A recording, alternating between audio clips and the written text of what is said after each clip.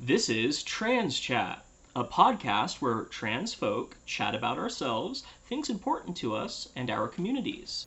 Hey folks, this week's two-part episode is about incredibly difficult topics, although it's also incredibly important to discuss these difficult topics. We have a much longer TW list than any episode previous, but for folks with the spoons to do so, I would encourage y'all to give a listen to this. We will be releasing edited and unedited versions of each episode because we believe it is important to provide an uncensored version of survivors' words. Listeners may notice that there is speech responding to nonverbal communication. This is because we record our sessions while video chatting. The nonverbal communication in today's episodes included crying, head shaking, and lots of me flipping off the folks Lisa is describing.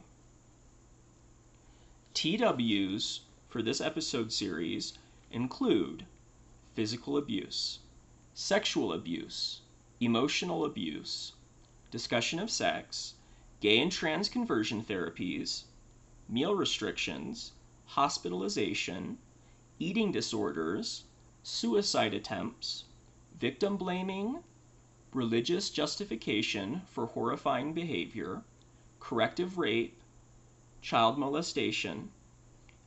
The subject matters will be discussed in detail. You're listening to the unedited version. Would it be appropriate to ask if you could say one or two things to parents of survivors? What might that be? And Okay, so first of all, we have a lot of resources for parents. We have resources for parents whose kids are survivors and for parents who are currently considering sending their kid away. And we can add that in the section. And I actually fairly regularly get asked to speak to parents. So this is something that I do speak about a lot, but it's sensitive and it's sensitive for several reasons. A lot of the times, like, kids really don't feel comfortable involving their parents in their recovery at all. My own mom, whenever I try to talk to her about this, she just stonewalls me, For some reason, she's unable to face what happened. But what I would say is, okay, so for the parents whose kids are already survivors, there's nothing that you can do to change what's happened. But moving forward, the best thing that you can do is that you can not only listen to and believe your kid about what they've said happened, but actually assume that they're minimizing it instead of exaggerating it, that it's probably way worse than they're even telling you. And to really, really take a look in the mirror, because the way that, the broader context of how kids end up in these facilities a lot of times is that a child is the family scapegoat or the identified patient, that a dysfunctional family wants to put the blame for the family problems onto this one kid. And it's usually a kid. It's usually, like, I don't want to say the weakest, but like maybe the most empathetic, like the person who's not going to stand up for themselves as much, and often someone who's a member of any minority groups, like being neurodivergent or being queer. To really go ahead. I was say, would it be fair to say the most vulnerable member of the family? Yeah, okay, that's better than that's the word I was looking for. The most vulnerable person, yeah. And to really like take a look in the mirror, like what you may have done to create the circumstances under which that kid was acting out or behaving in a certain way or suffering from mental illness. For the parents who are considering sending their kid to a facility like this, again, I would say the same thing I just said, that like, as long as you think of your kid as the problem, nothing's going to change. They're just going to get worse. And there are some resources. There's some books that I would like to give people. A big one is, Janice Webb, who writes about emotional neglect, which is intergenerational, because if your parents didn't respond to your emotional needs, then you never learned how to respond to your kids' emotional needs. But the best thing that you can do for your kid who's struggling is to take a look in the mirror and say, what am I doing? What are my issues? Instead of saying, how can I fix my kid? And don't send your kid to I a think that's TKI fair. Like program. I was expecting that to be the first the first thing, and you took a more fair and gentle approach to that. Yeah, I mean, and I will say there are no good facilities. Like, this is always what parents say when they come in, is like, oh, well, you didn't go to this program. So how do you know that this one's bad? Like, they're all bad. We're all bad because we have survivors from all of them in all of our Facebook groups.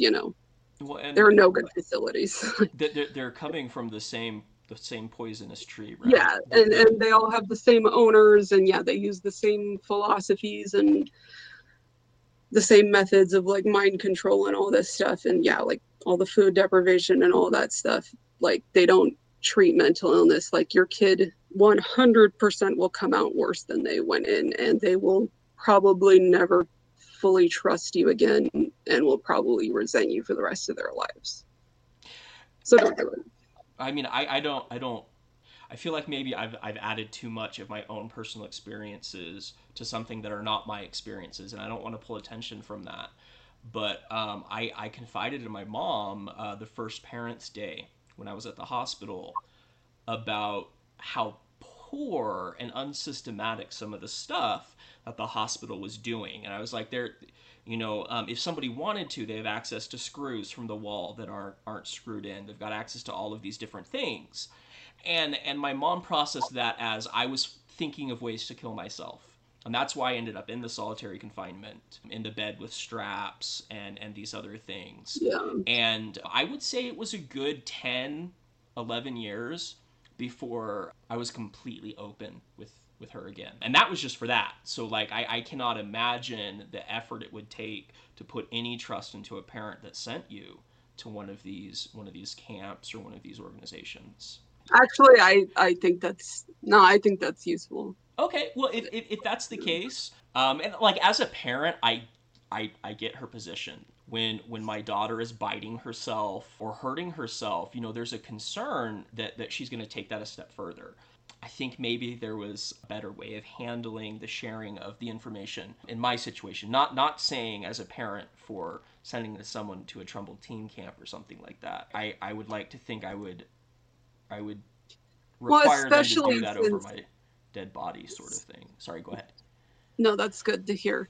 That, yeah, some parents did it because they were concerned that their child would harm themselves, but a lot of parents did it because they just don't like their kid or who they are. Like, there were kids who were there because their parents didn't like their fashion sense, that they were like, or the kind of music that they were listening to, that they were into heavy metal or whatever, like fill in the blank, like Hot Topic, really stuff that actually, Oh no, in yeah, retrospect, wasn't that rebellious. at all. I grew up thinking musicians that now I think of as soft rock uh, Exactly.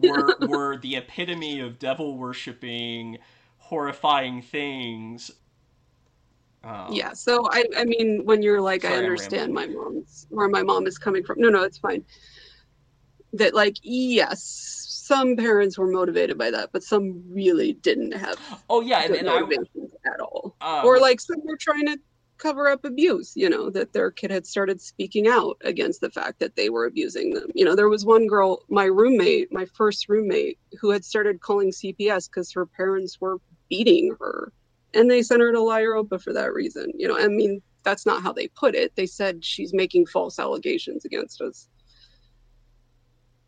but you know so do you have any, like, in public health, I would say, like, actionable items or things that folks can do to help prevent other kids, other teens from experiencing these things? And that might just be talking about it. Yeah. I mean,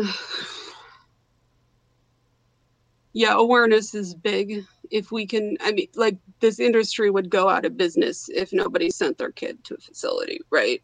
Are And there the fact that the industry is very, very secretive, like that every time a kid is sent away, and this is what happened to me, nobody knows where they went.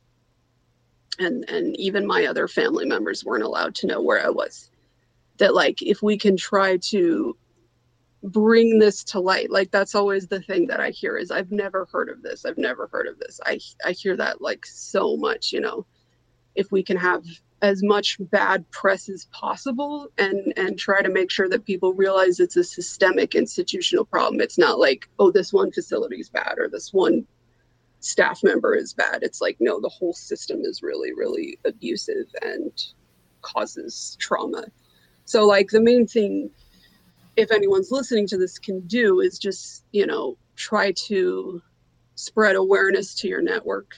And if you hear someone make a vague reference to something where you're like, that sounds a little bit off, like your friend said, oh, I sent my kid to a blah blah blah, and you're like, that doesn't really sound right, contact us at Breaking Code Silence, and we'll tell you if it's what you think it is, and then we have some literature, some books, some articles you can try to send to parents. We will talk to parents. We do talk to parents all the time, every day, every week. We talk to parents and do sometimes successfully get them to pull their kid or stop them from sending them. But like I said, that's individually approaching the problem. And to systemically approach it, we have to shut down the whole industry, and just to make sure people realize that it doesn't fix kids, it just makes them worse than they were than when they went in. Yeah. Maybe it would be appropriate to add here. I wanted to get some information that I could before we discussed this topic. And in a Business Insider article, it discussed how 50,000 youth annually in the U.S. Attend these types of facilities and camps. And I imagine that's probably an underreporting with definitions and stuff of what qualifies and what doesn't qualify, and that about $1.2 billion a year are made from these facilities, which I imagine then creates a big lobby presence against accountability and against. So the founder of the CEDU schools, who was a former Synanon member, was Mel Wasserman, who went on to be one of the largest Republican donors. He funded Scooter Libby's defense fund.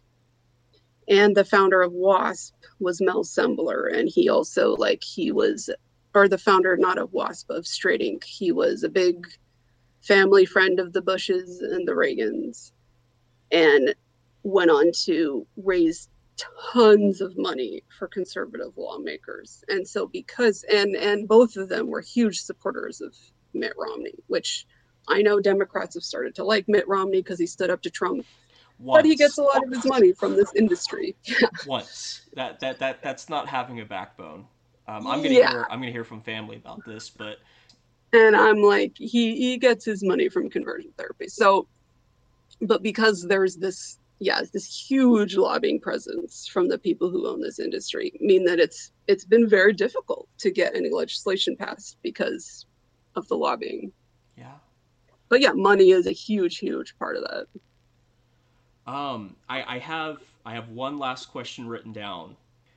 I don't know how to frame it well, so I'm just going to try to word vomit, and then we'll see. Have you seen But I'm a Cheerleader?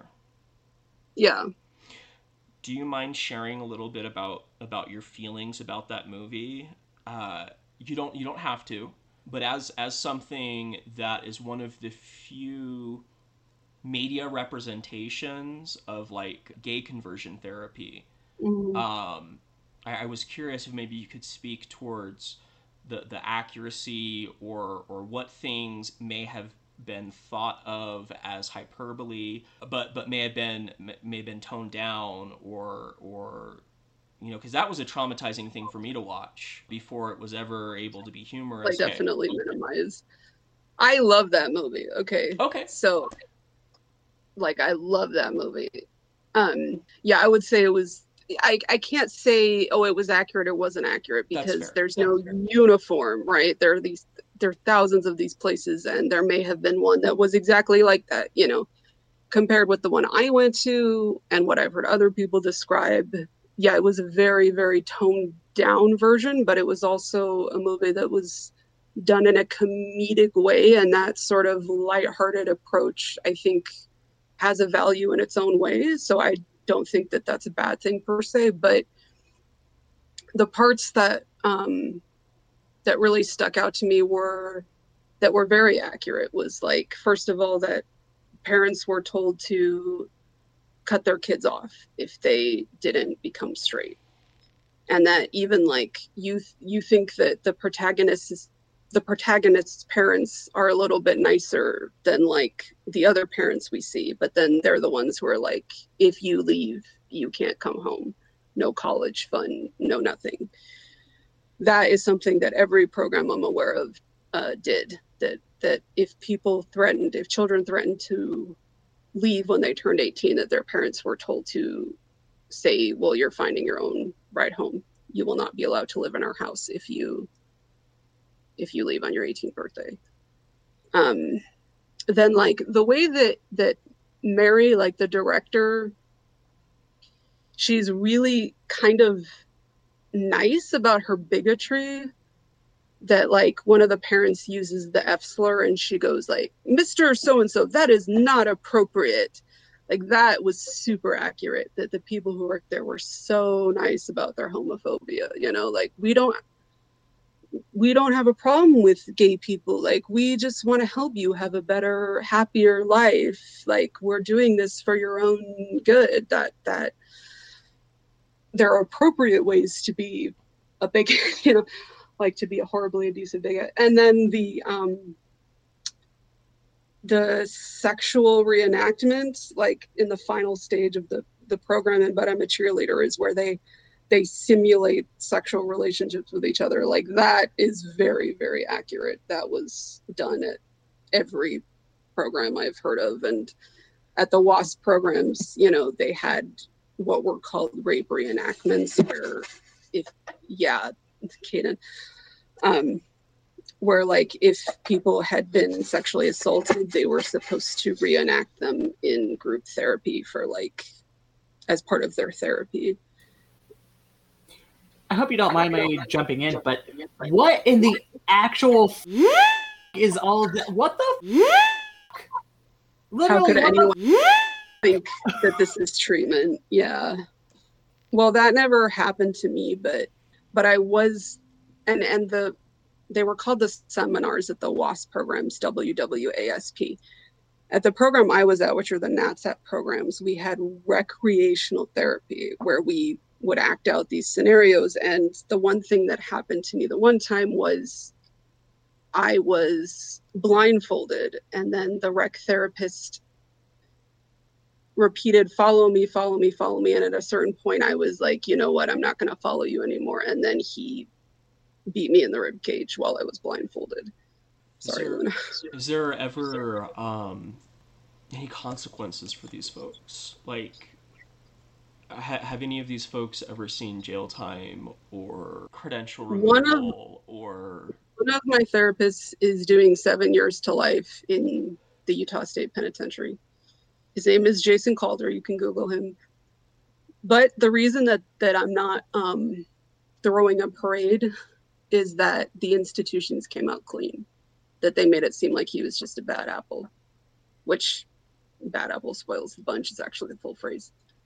So the short answer is not really, no. And all of these programs, like all the WASP programs, got closed down, but then the owners opened up new facilities, they or just like rebranded and started again. Exactly. Or like Island View was shut down in like 2015, and it reopened in the same building with the same staff under a new name. Elevations RTC is what it's called now. And so I think And that's such disgusting. Like, that's so disgustingly, blatantly, like, that's almost flaunting, the fact that it feels like it should be breaking laws. And unfortunately right now, it isn't. But it feels so disgustingly, like, blatantly, like, hey,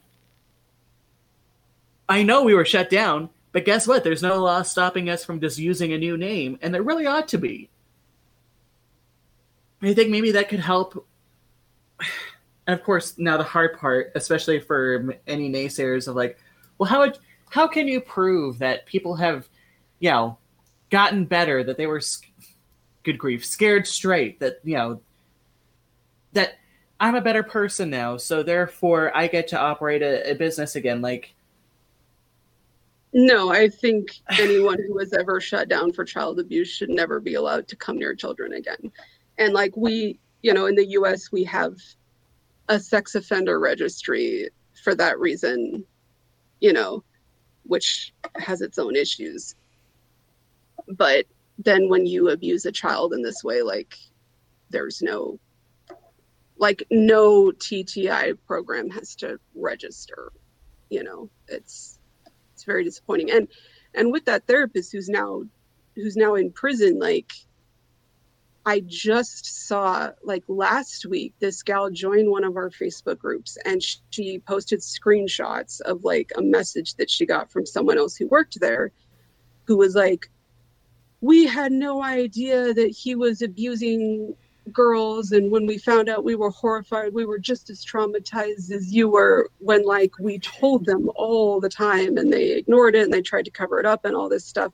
And I don't know if like she really believes that or that's her covering her ass legally or what it is, but like there's definitely this disconnect that they're trying to convince themselves that they aren't really child abusers, And that kind of even goes back to the justification of, you avoid your own guilt, so you will do anything.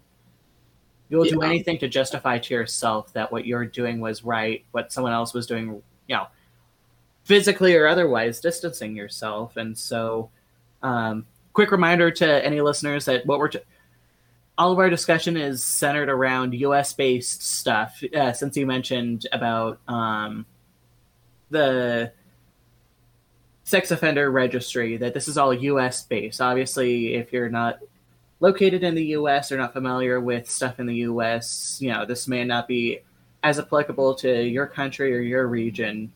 But our discussion currently is centered around U.S. based stuff. On that note, is this an industry that's largely a U.S. phenomena? Is this something that's seen in Western nations? Is this something seen in other areas? Or is this kind of our own homegrown? I feel like maybe we should save that for another episode. Okay, yeah. I mean, the short answer is no. Some version of this exists all over the world, and I can talk about that, especially the conversion stuff. But the WASP programs were almost all overseas, and they were in like Caribbean countries and Latin America, and one of them was even in Western Samoa. But the owners were all based out of Utah. And part of the reason that they opened facilities overseas was tax evasion, to avoid certain laws, to make it very difficult for children to run away, that they didn't have access to their passports. So yes and no, basically. Yes, it is definitely a U.S. phenomenon, but there's some iteration of this in a lot of different countries around the world, and it is something that we should talk about.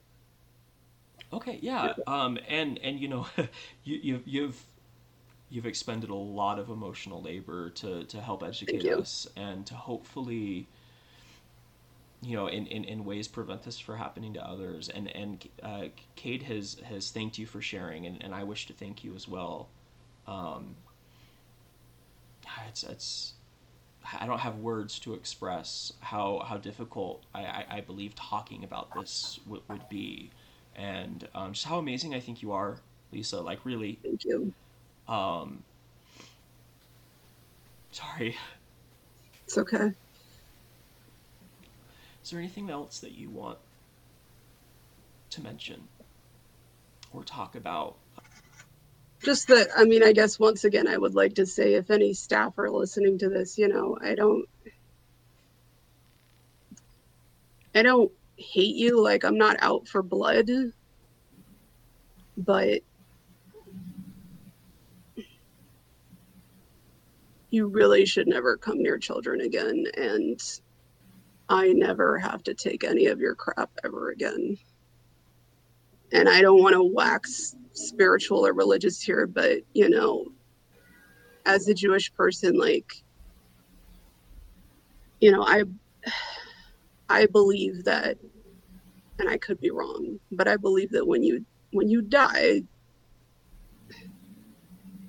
God will read your sins to you from the book of life, and you will have to answer for what you have done.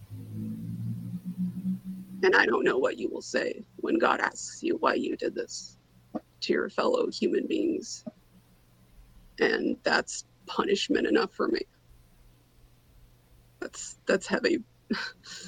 I think that was soft, because I don't care whose metaphysical framework it is. Child abuse. It's unforgivable. Yeah, doing things to other human beings that are egregious.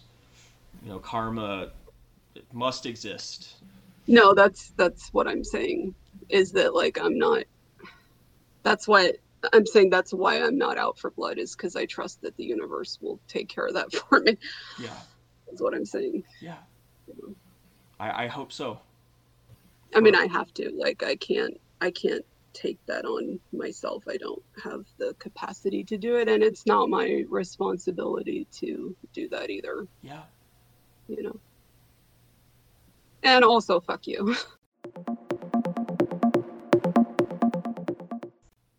Everyone, it's Cade here. Thanks for listening to Trans Chat. Take care of yourselves.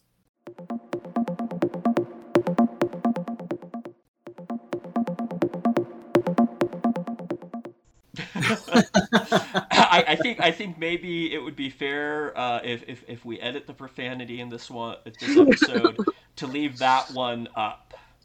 Okay.